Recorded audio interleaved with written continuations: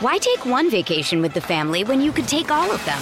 With Royal Caribbean, you don't just go to the beach. You visit a private island and race down the tallest water slide in North America. You don't just go for a road trip. You ATV and zip line through the jungle. You don't just go somewhere new. You rappel down waterfalls and discover ancient temples. Because this isn't just any vacation. This is all the vacations. Come seek the Royal Caribbean.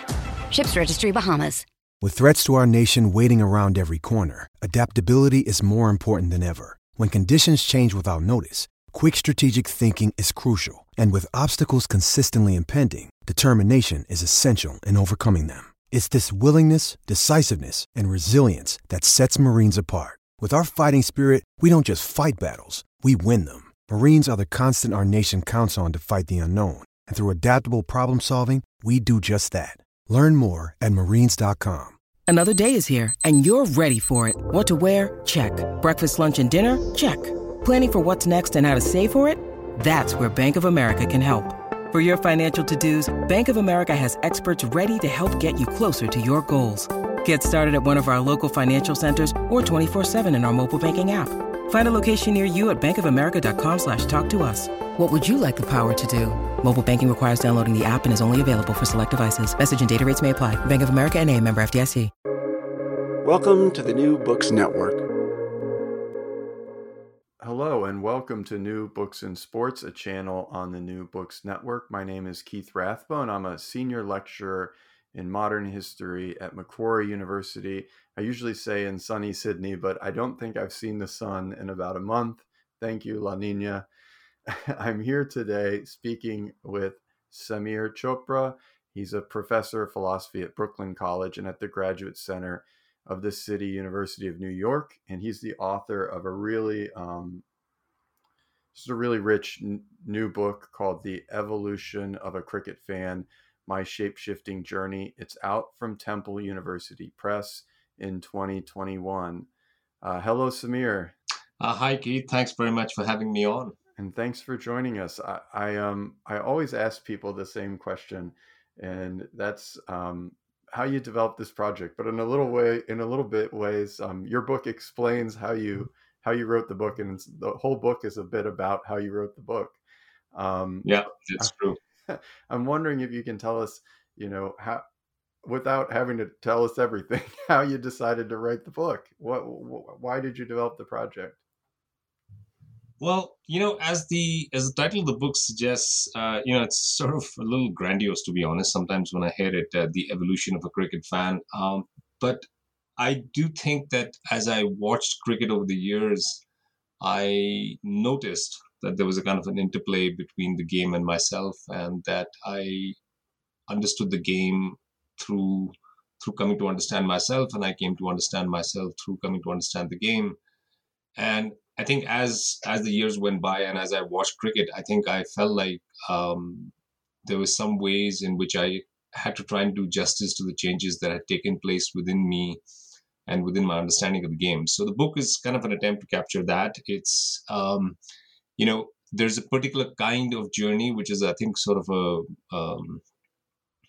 fairly sort of an archetypal journey, the journey of the immigrant, right? Because I grew up in India, but I now live in the United States. I spent a couple of years in Australia. So I'm a displaced person, and I continue to watch this game and follow the game while I was displaced through the displacement, and it informed the sense of homes and identities as I found as an immigrant.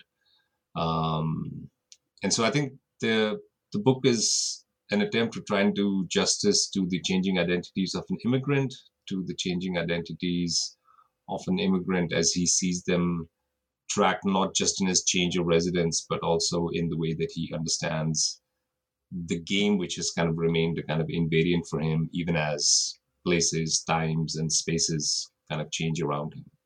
So I think that's one way of trying to take a stab at why I wrote the book or what the book is trying to capture. Yeah, I mean, the book for me, like it's one of the reasons I found it really compelling is because it defies genre in some ways.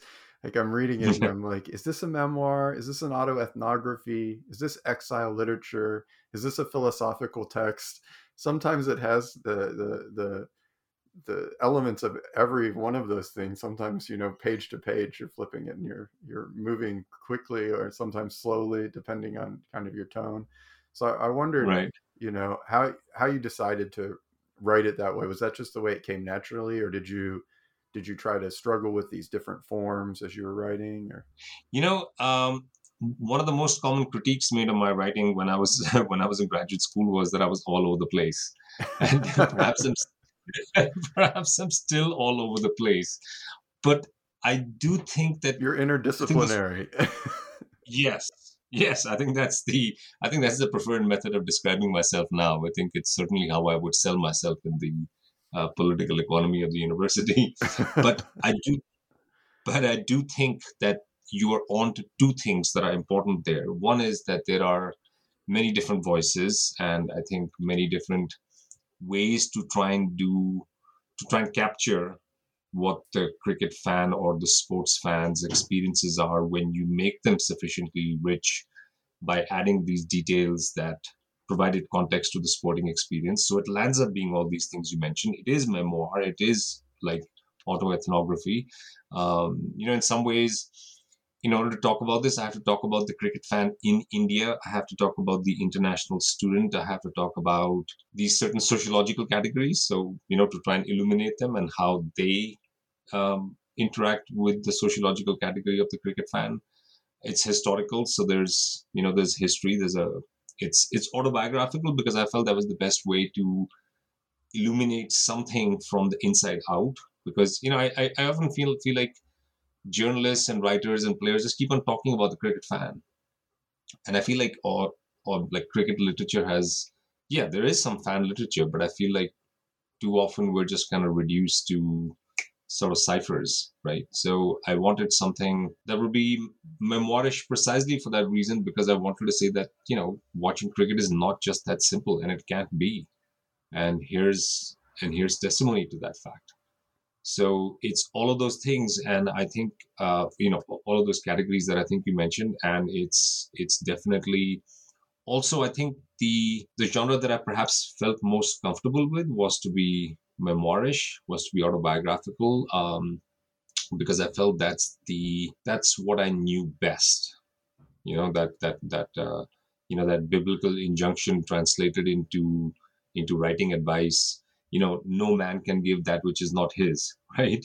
Mm-hmm. So I didn't feel like I could write on cricket from the outside. It had to be kind of from the inside out, and especially the kinds of cricketing experiences and my locations at the time that prompted me to finally start putting hands to keyboard and to actually start writing this thing. I think they very much were ensured that it would be autobiographical. I sort of began by recalling childhood memories. In fact, if I wanted to get even a little bit more autobiographical, I would say in some ways I was trying to recover memories of my childhood in India. And so I started off by writing these just what I remembered of watching cricket early, and started with that. So, and there was almost kind of a note of that little bit of the David Copperfield in there, that I'm just going to start telling it from the beginning, right? Because that's the only, No, definitely. I was wondering, I guess I should say, and I was wondering, as I was reading it, in some ways you're talking about the particular, and in some ways you're talking about the general. Like you're using your autobiography to inform our understandings of categories like cricket tragic, or Indian fan, or voluntary exile, or patriot overseas, these different categories. But I did feel like you are also a very exceptional cricket fan. One, the book is so rich in visual imagery. Like there are certain parts where you're describing games, and I was like, I don't think I've been to a lot of sporting events, and I don't think I have a tenth of the amount of memory of the event as you do. Like when you're talking about the first time you were in, I will mispronounce, Jawaharlal Nehru Stadium. Yes. Yeah. And you're describing that. It's so rich, but you're also a very, in some ways, very typical cricket fan, in that you're so fascinated with the statistical. So having those two things together, I think, is very unusual. So I wondered how, are you the exceptional cricket fan, or am I just cricket ignorant in some ways?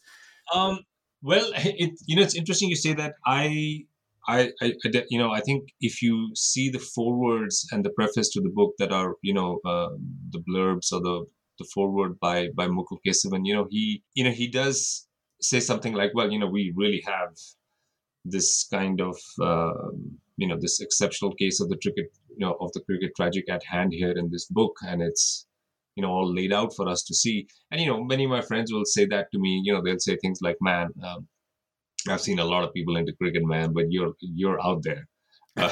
So there's definitely a sense of that, and I think it's because I have let cricket into my life. I have kind of let it just into my spaces. But I'm not. I know I don't have as big a cricket book collection as lots of other people do. I don't travel as much. There's all those things. There's just a way it's kind of got an emotional hold on me. So sometimes my following of the game is obsessive, but I think it's tapered off in its own way as my other responsibilities and interests have grown. But I think I think the particular in the general and the particular in the general and the general and the particular interplay that you mentioned, I think was really crucial in this, because yes, I think what I wanted to say was something like, I feel as I navigate my way through cricket literature and the game, I feel this disjuncture between this thing that I imagine myself to have such an intimate relationship with, but which remains curiously uninformed about me. And in some ways, I felt like I had to add my voice to cricket literature to illuminate just the inner world of one fan, to perhaps make clear why the game is as rich as it is, because it is our imagination that is informing the game through the players, through the writers, through those who watch it. And cricket does have quite a uniquely, I would say, engaged and connected, and perhaps you might even call it obsessive following. Cricket fans are quite intensely cricket fans. I mean, I think they're present in every sport, but I think a certain kind of persona, a certain kind of history, a certain kind of location connects with certain kind of dramas at the center of cricket. Yeah, and they just and they enable us to soar and find imaginative spaces within the game that people around us might not even be aware of.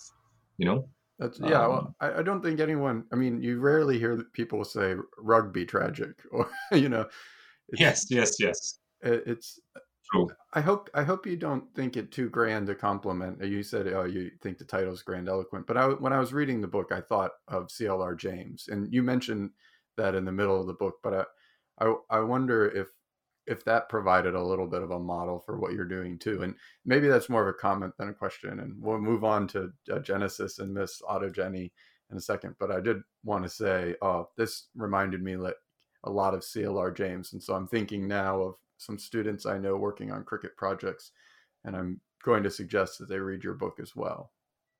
Oh, thank you very much. Well, that's even to be as the old humble acknowledgement of that compliment goes, to be mentioned in that same context is flattering, of course. And I think CLR James is an inspiration in the sense that he is, as he says, what do they of cricket know who only cricket know? And I think I wholeheartedly agree. And I think part of the inspiration for writing this book was that there is something going on in the watching of the game, which is a kind of a collective, it's almost like, there's something Durkheimian about the cricket game. You get there is a collective spectacle, there's a collective understanding that you sense that other people share with you, which then informs your understanding of what is happening while you're at that ritual. And I think that's, that just tells me there's much more going on here than just people running around in whites, smacking, a ball with a piece of wood, obviously, right? I mean, there's an investment of meaning there. That was one of the great things about the book, actually. And then I promise I will turn to that first section here in a second. But one of the great things about the book is that you were able to tie, because it's autobiographical, you were able to tie both the high politics of cricket, the World Cups, the big test matches, but you were also really interested in your local cricket match that you're playing in Mossman, that you're Yeah. playing in, that also shapes you, but is shaped by the forces around it. Yes, I thought that was really great. But so for people who haven't read the book, it has a little bit of framing around it, as Samir mentions, but mostly it proceeds kind of chronologically through your life. And the first section is the genesis and Miss Autogeny, when you talk about becoming a cricket fan. So I wonder if you can tell us a little bit about how you became a cricket fan and how that kind of shaped your early experience as an Indian cricket fan, quote unquote. So yeah, great opening question, because I think that opening section is super important in setting up the contrast for what follows. I became a cricket fan in many ways, like other children of my era, listening to the cricket commentary on transistor radios of these test matches, games that went on for 5 days, for 5.5 hours a day. There were these long, almost drama pieces that transfixed people in the city.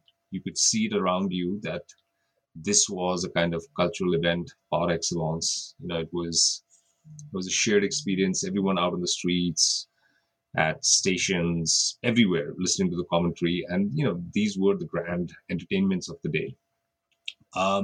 But my understanding of the game was filtered through a certain kind of lens. I was, I had a peculiar notion of my sense of identity. I think that the second word that occurs in that chapter title, Miss Autogeny, is a kind of a neologism that I tried to coin this sense I had of growing up, perhaps with the classical diminished sense of the post-colonial who is unsure about his cultural inheritance, who has internalized certain feelings, perhaps from surrounding discourses, that we are a kind of secondhand version of the real thing. And I think that informed my watching of the game as well. That when I watched the game, I watched it because it gave me access to a world outside of India, not so much because it gave me access to the Indian cricket team. I think that's the kind of, I don't know what to call it, a paradox or a contradiction or a curiosity, because when we think about nationalist following of sport or the following of international cricket, well, allegiances are supposed to be fairly straightforward. You cheer for the country of your residence, cheer for the country of your birth, your citizenship. And of course, those three things can be different, right? And I think that was certainly going to be true in my case later on. But at that time, I was an Indian kid growing up in India. I should have been cheering for the Indian cricket team, but I wasn't. And of course, it wasn't that Indians around me admired everything international. Like I said in the book, the word abroad just meant good. Imported meant excellent, right? That was the lexicon with which I grew up. But even then, there was something in my understanding of international sport in general where I just preferred to watch other countries win and other countries beat India as well, right? There's something quite curious about the nature of my early, almost perverse sporting attraction. And so I think in those early chapters, I think I'm trying to lay this kind of perversity out, trying to dissect it, trying to understand it, trying to track it by explaining how I understood these early cricket games that I watched and how I watched the early development of my cricketing fantasies and sensibilities, constructed largely around players from other countries, where the great triumphs, the great wins were those of other countries. And I think from a kind of a academic or a literary point of view, the cricketing literature I read was almost exclusively that written by English and Australian authors. I mean, cricket has an information order, and I was educated by a very particular pantheon, by a very particular canon of writers, and with a very particular kind of, you could almost say, aesthetic and moral ideology of the game was kind of promulgated to me through that canon, which I imbibed like a faithful. I went to the British Council Library. I read books. I read the annual journals. I read the Wisdens. I read the John Player annuals. I read all the famous English and Australian cricket writers, and I observed, and I absorbed that worldview. I internalized it. I understood it. I made it mine. I was, yeah. I think it was a kind of a process of education, of indoctrination. Whatever you want to understand. And I think in that chapter too, I start to track. I think some of the changes, perhaps, right? Maybe the glimmers of some of those changes that started to emerge. But largely, Yeah. I think in Genesis and Misogyny is capturing the early roots of those attractions. Yeah, well, one of the things I really like about that chapter is you do paint I think a really evocative picture of how the kind of hierarchy of cricket shaped your own understanding of yourself, but that also how it kind of laid some of the groundwork for your later redefinition of yourself. First, the fact that you almost supported the Pakistani team over the Indian team in some ways, in the context of a household in which your dad was this Air Force officer who'd fought against Pakistan, and he seemed he seemed very Catholic about the whole situation with you supporting Pakistan sometimes, which that was a very important influence in understanding that his attitudes, were actually these kinds of, I think that's a wonderful adjective to use to describe him. He was open. He wanted to see a good game. He wanted to see good play, and he had an aesthetic sensibility that ran free of that, those kinds of nationalist shackles. But then later too, as you attend this boarding school and you realize your own kind of identity within India, as well as someone of Punjabi background, and as someone from Delhi later, that allows you to kind of appreciate in your Indian identity locally. So you start to both. There's kind of this weird thing that happens, like you realize, okay, I'm a Delhi person, so I can support players from my locality, and as they perform well internationally, I can gain esteem and pride from that. But then also, because you like the Pakistani team for the reasons that you describe, you realize like the critiques of them being posed by the British or the English rather are unfair, and so that opens the door to you to realize that some of the English critique of the Indian team is also unfair, which I thought was really interesting. How you got there, it was like, yeah. I'm actually very glad you caught that dialectic, because I wanted to just say how interesting it was that a post-colonial sensibility got tickled because I first get defensive about the Pakistani cricket team, and I realized, wait, they'll probably say this about any brown people. And then it hit me that yes, of course, those critiques of the Indian team, or those kinds of representations of the Indian team, matched exactly with that, and that kind of solidarity, in some sense, grew in that direction, as you noticed. Yeah, and it produces. I mean, not to. I don't want to jump ahead because I want to get to The World Is Ours, but it produces in you a kind of lifelong tension. Then, as someone who the Pakistani team played such an important role in your childhood and this realization for you, but then you've also had difficulties with that down the road, with being like, that this is a perverse thing that I did. And of course there's a historical background to that too. But okay, so we can get to that in a second. Something happens in 1983 that shifts your worldview pretty markedly in some ways, or it seemed like that to me reading. So maybe for the people who haven't read and who aren't cricket tragics, what happened in 1983 in cricket that made you change your view? So in 1983, India won the Cricket World Cup. And, the Cricket World Cup is not as big an event as the Football World Cup, the Soccer World Cup. It is not as big an event as that, but it commands the attention of many people. And within the cricketing world, it had become a fairly major event. It had only started in 1975. So this was the third edition of the World Cup. And the West Indies, the cricket team from the Caribbean, which represents this kind of federation of different Caribbean nations had come together to play cricket. They had won the World Cup for two consecutive occasions on both 75 and 79, and they were expected to win in 83. And India, to put it mildly, was not supposed to win the World Cup. The bookies in London had odds of 60-1 against India winning the World Cup. India's record in the World Cup was absolutely dismal. The World Cup was, played in a format of cricket which was a kind of exception to the way international cricket was played at the time, which was mostly, the 5-day Test cricket format. And the World Cup was played in a shorter format, the one-day format, where the two teams took turns playing 50 overs.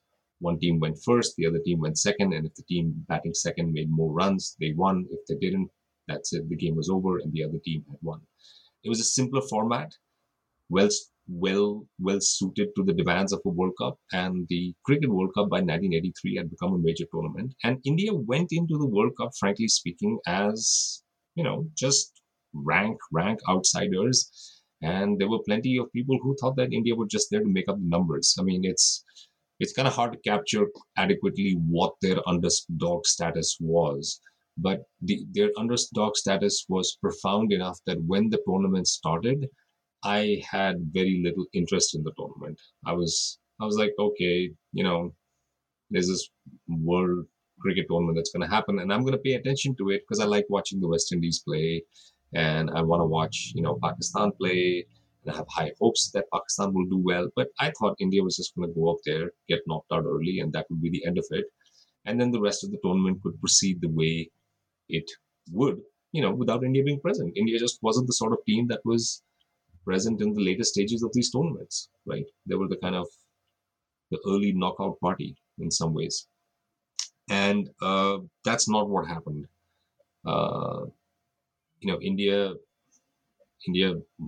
did well enough in the group games that they qualified for the semifinals, and they had ups and downs in the group games. They actually began the World Cup with a huge upset. They beat the West Indies in the first game itself in the group stages. They lost to them later, but they beat them in the very first game, and that was a shock result, and it should have shocked more people. Of course, people thought, well, it's an exception. And sure enough, the next time India played them in the group stage, because teams played each other twice, India lost to them. But India qualified for the semi-final. India won the semi-final. They beat England in England. They went to the final, and they beat the West Indies in the final. And not only did they beat the West Indies in the final, they beat them after having a bad start to the game, one that made it look like, okay, well, that's the end of that magical dream run of this great outsider team. And, now harsh reality is just going to slap them upside the head and show them that, the true champions are here and they're going to win this cup for the third time. And nope, India had a bad start and they still won the final. So there was something quite, just statistically, I don't know what the right word for it is. It was extremely improbable in the sporting sense, in all rational understandings of cricket players' forms and their performance in the game and their history and all of that. There were some indications that India had improved in the game. They had pulled off a couple of interesting wins, including one against the West Indies, not just in the World Cup, but in the series before. But I think what was really amazing for me was that my interest in the tournament was modified. It was transformed as the tournament went on. I became caught up in the fortunes of the team. I noticed myself responding internally. There was a kind of a phenomenology of my reactions to the team, the way that I felt, the way that I was upset or crushed or sad or happy or ecstatic or elated. And I felt like this switch had been thrown and they had kind of disturbed my older self. Something had happened, and I really kind of, I sort of described it as a bit of a conversion experience in the book. And I think I used metaphors of religious ecstasy and transformation to kind of describe that, not flippantly, but I really meant it. There was some way in which stuff that was happening around you made it possible for me to emotionally arrive at a position that I had not been able to arrive at by just simple rational or reasonable deliberation before. Yeah, Something this just kind of yeah, this pulled me chat across the line. sorry. I was going to say this chapter is just rich with that kind. This is the chapter in which you describe going to Nehru Stadium, and I read through this whole chapter a kind of tension between your earlier ideas. I mean, even if you could reject the idea that, okay, maybe the English or the Australians don't always live up, like they have these prejudices and they don't always live up to the game, the best practices of the game. You also seem to kind of be rejecting in this chapter the idea of the gentleman cricketer itself entirely, and realizing like actually that's again a kind of colonial imposition, because the English or the Australians, if they don't act like gentlemen, that's still allowed. But if a subaltern does, that suddenly that becomes dangerous. And so you're kind of rejecting that, and at the same time accepting this kind of emotional and visceral bodily experience. And then I was thinking, what, Samir was like a old, teenager, almost getting into his, like all of this was coming together at the same time. I could just imagine it, that age, that time, that moment, and how transformative it, of course, it had to have been because of all those things, right? Very much so, yeah. I think you're noticing its location is adolescence is something that I don't comment on explicitly. I don't, for example, say that I mean, it's perhaps implicit there in some of my notions of, some of my confusions about masculinity and how that's wrapped up in the notion of, what the Indian cricketer should be, could be, right? There's a kind of a post-colonial emasculated, emasculated post-colonial as well. But I think it's there in that game or in that World Cup, which was that there was this international stage, there was this place, there was this hallowed ground, this thing that was not supposed to be occupied by the subaltern, not supposed to be occupied by the post-colonial. And we went out there, and here's me using the word we, and and and the team did it, or we did it. And I think I made it we because that's the first time I felt that we connection, and I really felt that it was amazing that it happened in cricket, or in England, in those grounds that were part of cricketing history. So there was some of that, some of the presentation of the game. It was broadcast live on BBC. There were English commentators who were commentating on the game. So they had to describe Indian glory. They had to, right? It was almost like we had English servers at the banquet, right? Yeah. And I was like, yes, if there was a place to win the World Cup, it was here in England in this particular setting. And I try to capture it in that chapter that there's this way in which cricketing history was framed in a particular way. It took place in certain grounds, in certain balconies, with certain kinds of images visible in those photographs. And it was almost like we had taken those photographs and placed Indian cricketing achievement there.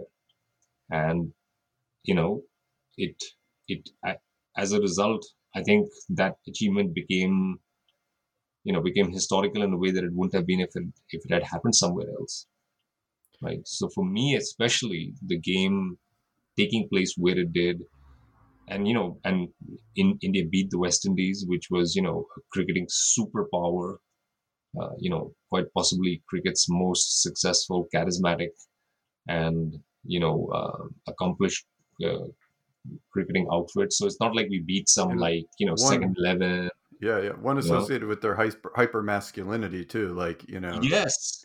Like they're gonna bowl you, and you're afraid, Yeah, very much so, very much so. And I still think that the opening hour and a half of that final against the West Indies is just, it's just such high tension cricket, because everything is just kind of hanging on a knife edge, and it's just very intense cricket to watch.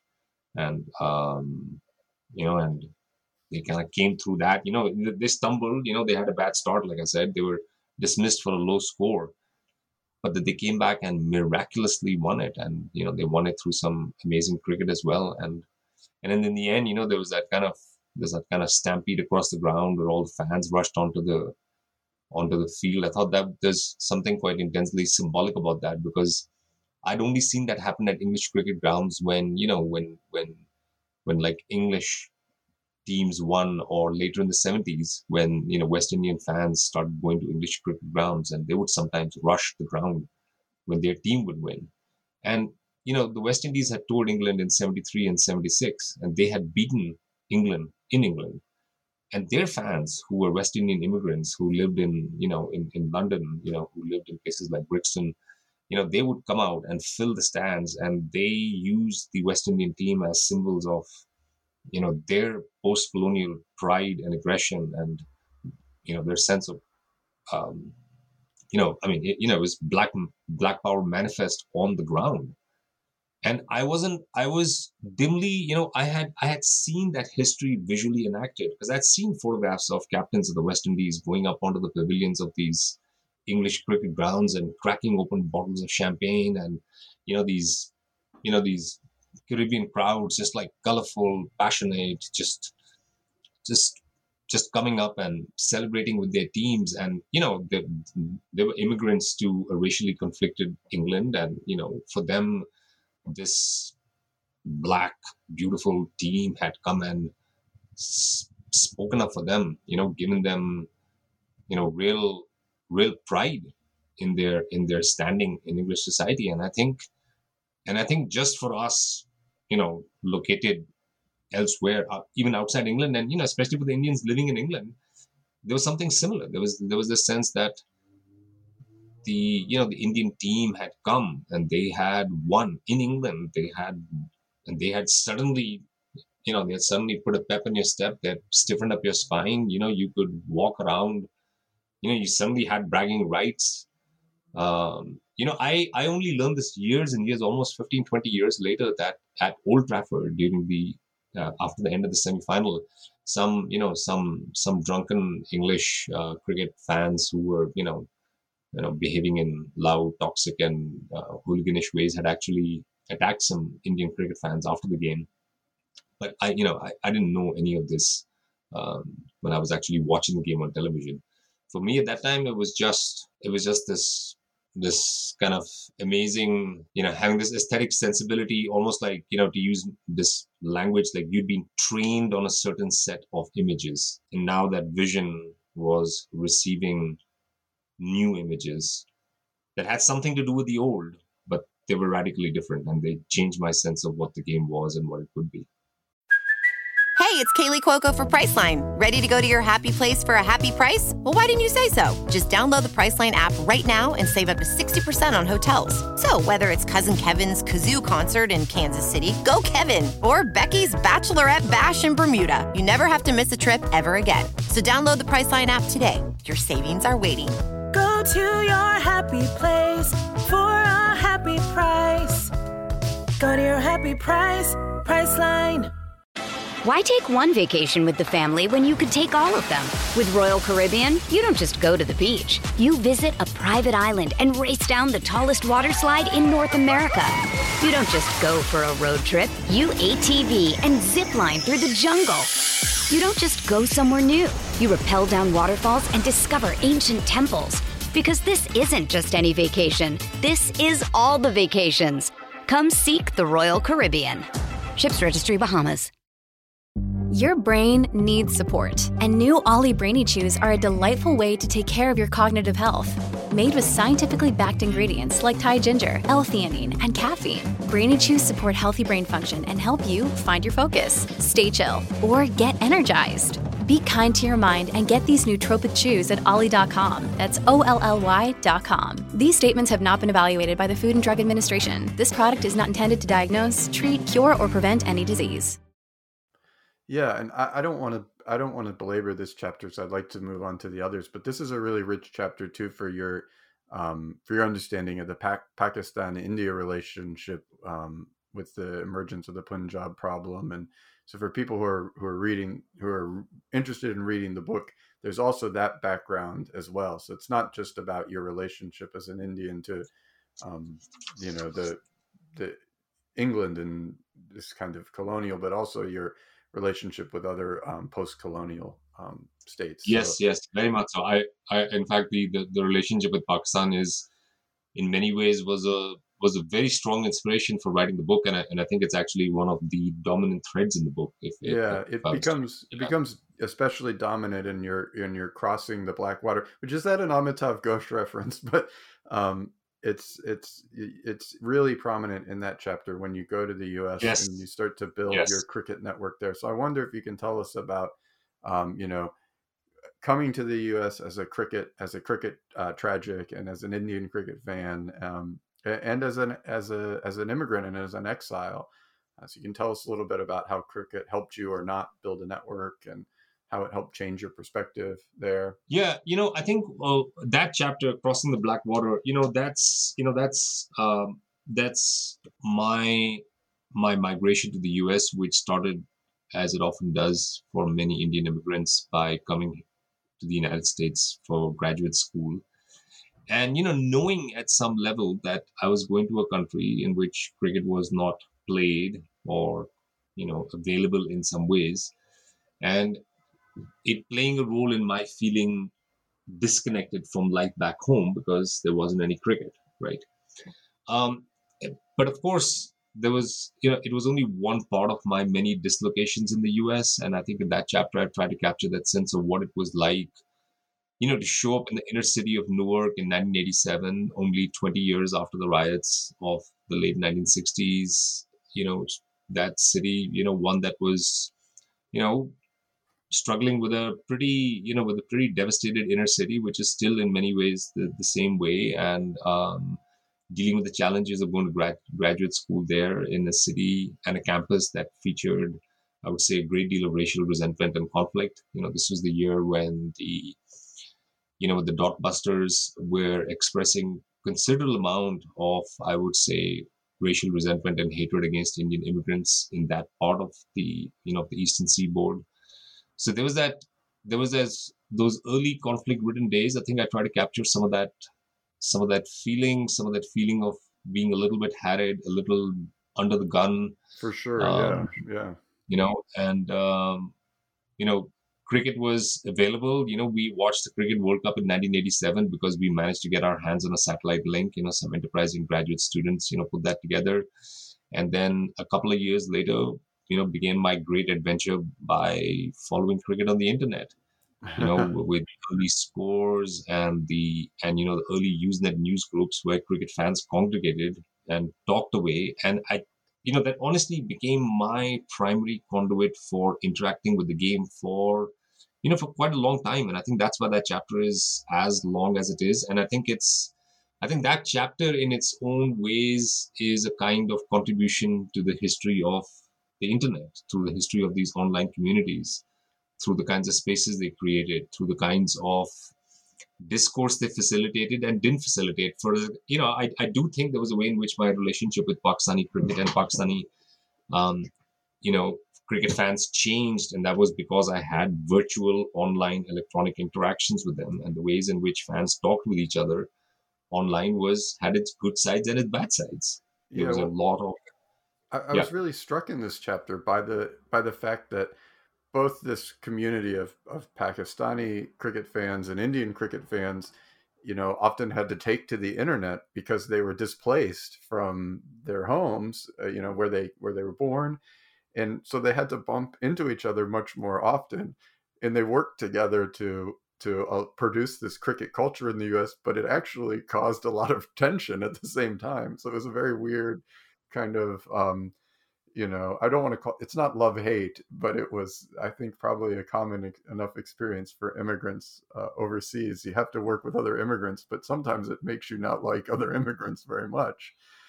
Yeah, totally. And I think the certain kinds of conflict were facilitated, certain kinds of connections were made, right? So, and I think based upon the kinds of agendas that emerged in those discussions, people sometimes, took up stances, which they might not have adopted in say, face-to-face communication. And I do think that even in the book, I try to capture some of the tension between the kinds of face-to-face interactions that I had with Pakistanis or the kinds of online interactions I had with them, and how these spaces actually reflected a fairly complicated dynamic because you had English fans on them, Australian fans on them, you had fans from New Zealand. And so, there was a fairly, I think, a kind of a multi-dimensional dialectic where some fans connected with each other because they supported the same team. Sometimes they reacted with annoyance or irritation to the antics of other fans, and other kinds of alliances formed. Sometimes subgroups of fans would form, right? People would notice Yeah. that they got on better with a few people, and they would form these little side groups, right, that you could use. Um, so I think in those chapters, I have tried to capture some of the sense of how the games was this kind of presence in our lives, where you watched it on computer terminals and you went into these ethnic neighborhoods to watch on televisions, and you sort of exchange news and chat with other expats. That the whole sense of following a game that was not really visible or available in other avenues of American life was quite a unique and distinctive experience. In my early, I would say, dozen or so years in New Jersey and New York. Well, I was definitely struck by the kind of um, lengths, sometimes literal lengths that you had to go in order to find.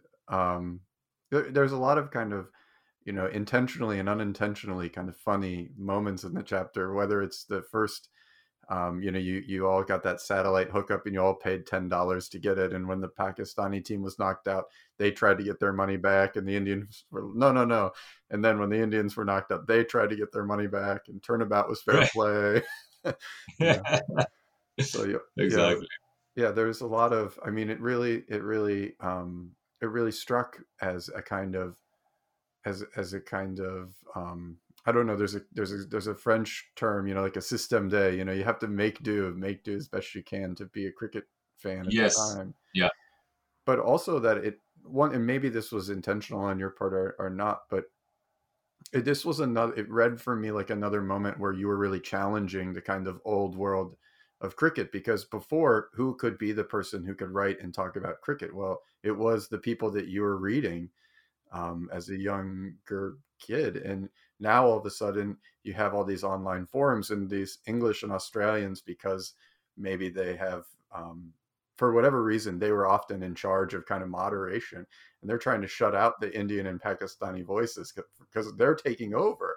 I mean, because those are the biggest groups of fans. And it struck me really as also a kind of story of like, the new center of the cricket world emerging in these kind of popular groups. But as you rightly point out, one that was because of the nature of the internet. And I know you talk about in some of your other work the kind of nature of online mediated experience, but the nature of the internet could be both productive and extremely unproductive and toxic. Yeah, very much so. And I think you're right to seize upon that dimension of the cricketing interaction online, which is that there was a sense of spaces that might have been expected to have featured certain kinds of discussions on certain kinds of subjects, conducted in certain kinds of ways, found those expectations dashed because of the presence of all these fans who came from other cricketing cultures and who had other ways of experiencing and understanding the game. So I think the online spaces saw some of those early conflicts, which later on became emblematic of wider conflicts within the cricket world, that people experienced and understood the game in different ways, and they had different reasons for watching the game and for what they got out of the game. And I think there is something very interesting about the Indian dimension to this, which is that India is a kind of, India does supply, just by sheer numbers of, population and its financial stakes in the game, a huge fan base, a huge television audience, a huge television rights deals. And in some ways, its fans are, the underwriters of the game in many significant ways.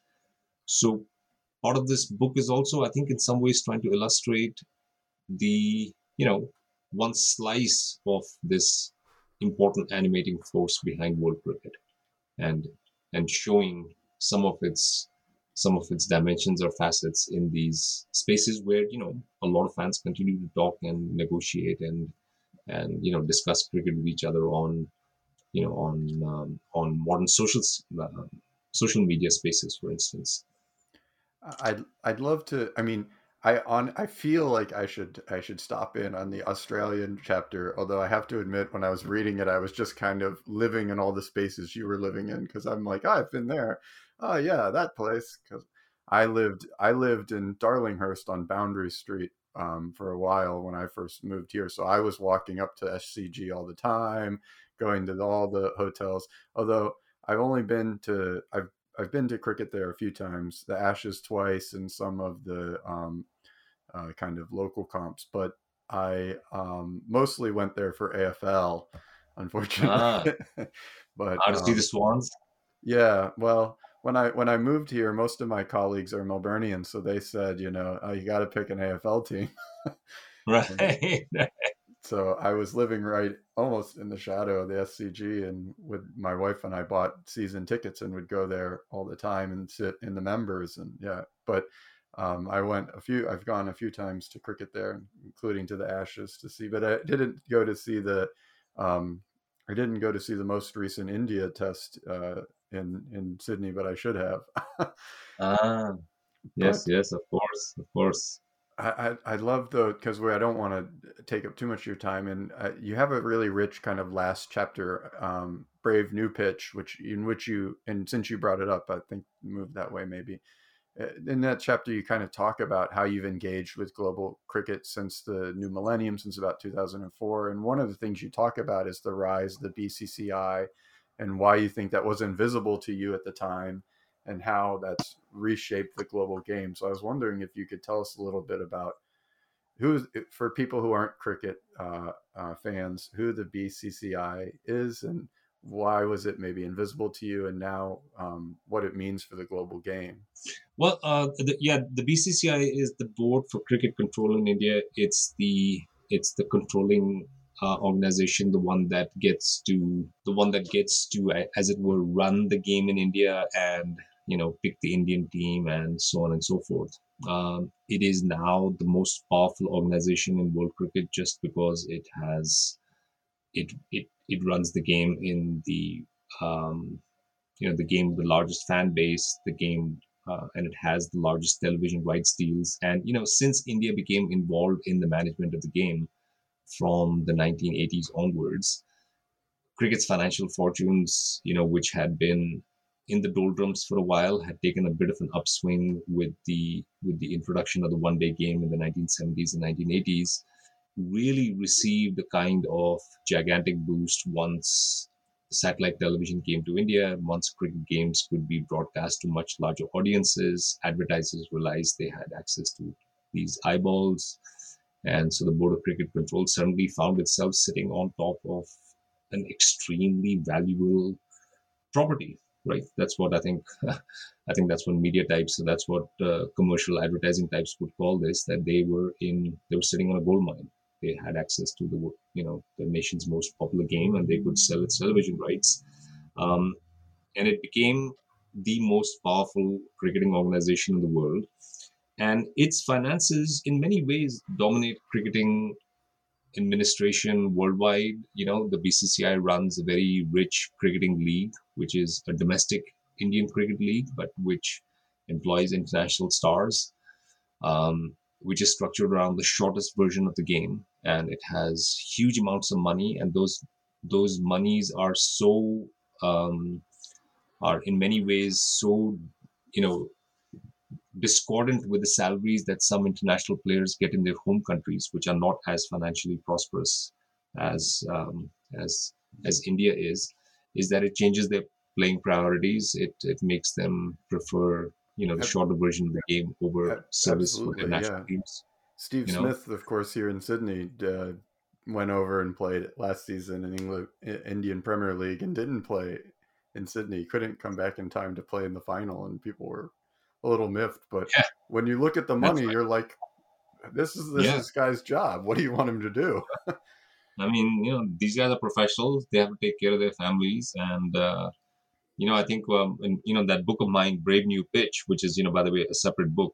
This chapter is kind of a tribute to that book in some ways by using its title as a chapter for the book.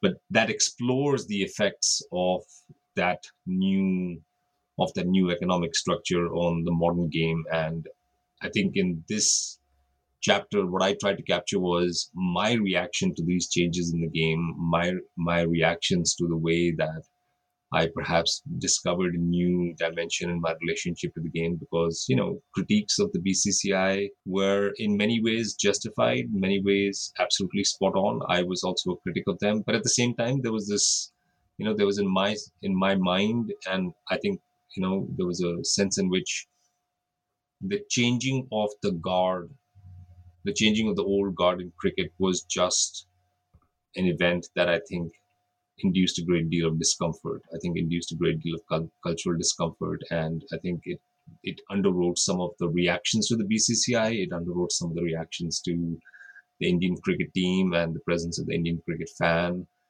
To find a point on it, I mean, I think you're being very generous. But to say that there are English and Australian cricketers and cricket fans who didn't like the idea of Indians running global cricket. I mean, that's more or less, I think that's right. Yeah. And I think, no matter how fair the critiques of, some of the novelish sensibilities or some of the inefficiencies, the game was financially poorly run before. I think the first World Cup to show a profit was the one that was organized on the Indian subcontinent. And I think the game really became much more financially stable, though it has many challenges even now. And I would say that, the game's finances are skewed, which does put a great responsibility upon the BCCI to be responsible stewards of the game. But I do think there is straightforwardly a kind of colonial, and I think holdover, a kind of sensibility, which is simply not comfortable with this notion, and which I think is used to cricket being run in a particular way, and which has, which I think was initially not comfortable with certain kinds of changes that were visible in the ways that the game was run and played. Yeah, I mean, that really comes through in this chapter where because the book's autobiographical, right? You can, by the time we get here, we're kind of getting to you in the now, or the more nowish. But, it's clear we can, as a reader, I think, can see that you are now more identifying with this kind of aggressive and assertive, Indian cricketing identity that's both productive on the field. And especially you talk about, the 2021 victory in Australia, but also, as a steward of the game that has new directions for maybe how to make cricket successful. And so I do wonder, is that a fair reading from me, but also too, then as a kind of expert, because you've been writing about this, if you count on the internet, since the 1980s. Yeah. But what is the future of cricket then? Are we looking at more 2020s, one-day internationals, women's? I mean, I know the ICC women's cricket is on right now. Like, what is the future of cricket? It's an interesting question, because I think in the years of the pandemic, I think cricket's challenges became more apparent, right? How to sell a game which really does, gets a lot of money from television rights, but didn't have an audience at this, at the stadium, which is still relatively limited in its global footprint and is overly dependent, I would say, on the interests of one cricketing nation, which is India, though it's played with a great deal of passion and in many other countries. I do think the shorter forms of the game will generate a lot of revenue for the game. But I think cricket is in a very interesting transition phase where I think there are many, many fans.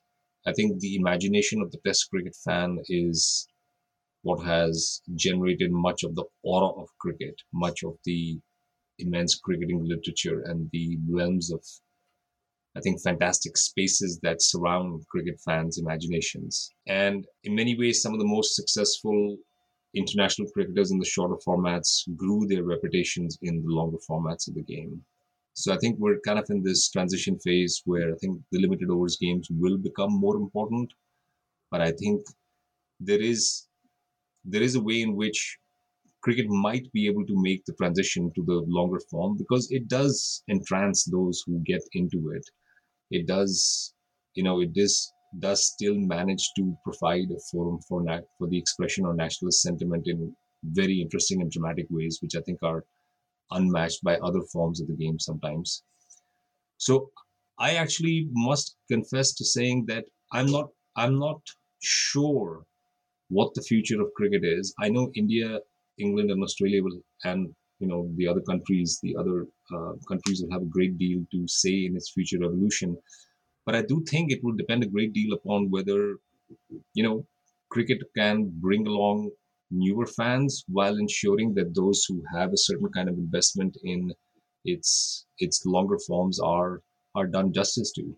Personally, I think the money that limited overs forms of the game bring into cricket could be used to usefully subsidize Test cricket, right, as a form of homage to a form of the game which is really responsible for people in the limited overs forms of the game being able to make as much money as they did, right, because they had that kind of cricketing fan base to call upon, which was created by Test cricket.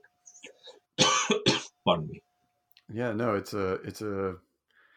I think it's an interesting moment for cricket, and I'm anxious to see what happens. Although I have to say, it'll be people like you and not people like me who I'm a cricket novice, but I do enjoy it, and I enjoy watching the tests, and I enjoy watching the one day formats.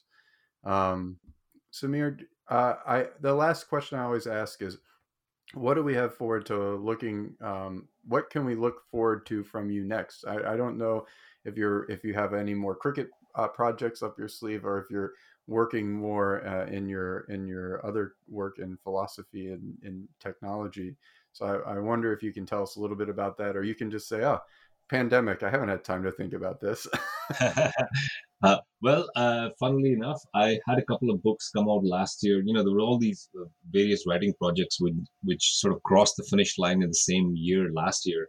So I wrote a couple of books on the movies last year. I wrote a book on the Indian film director Shyam Benegal, which has come out with Bloomsbury on a series on philosophical filmmakers.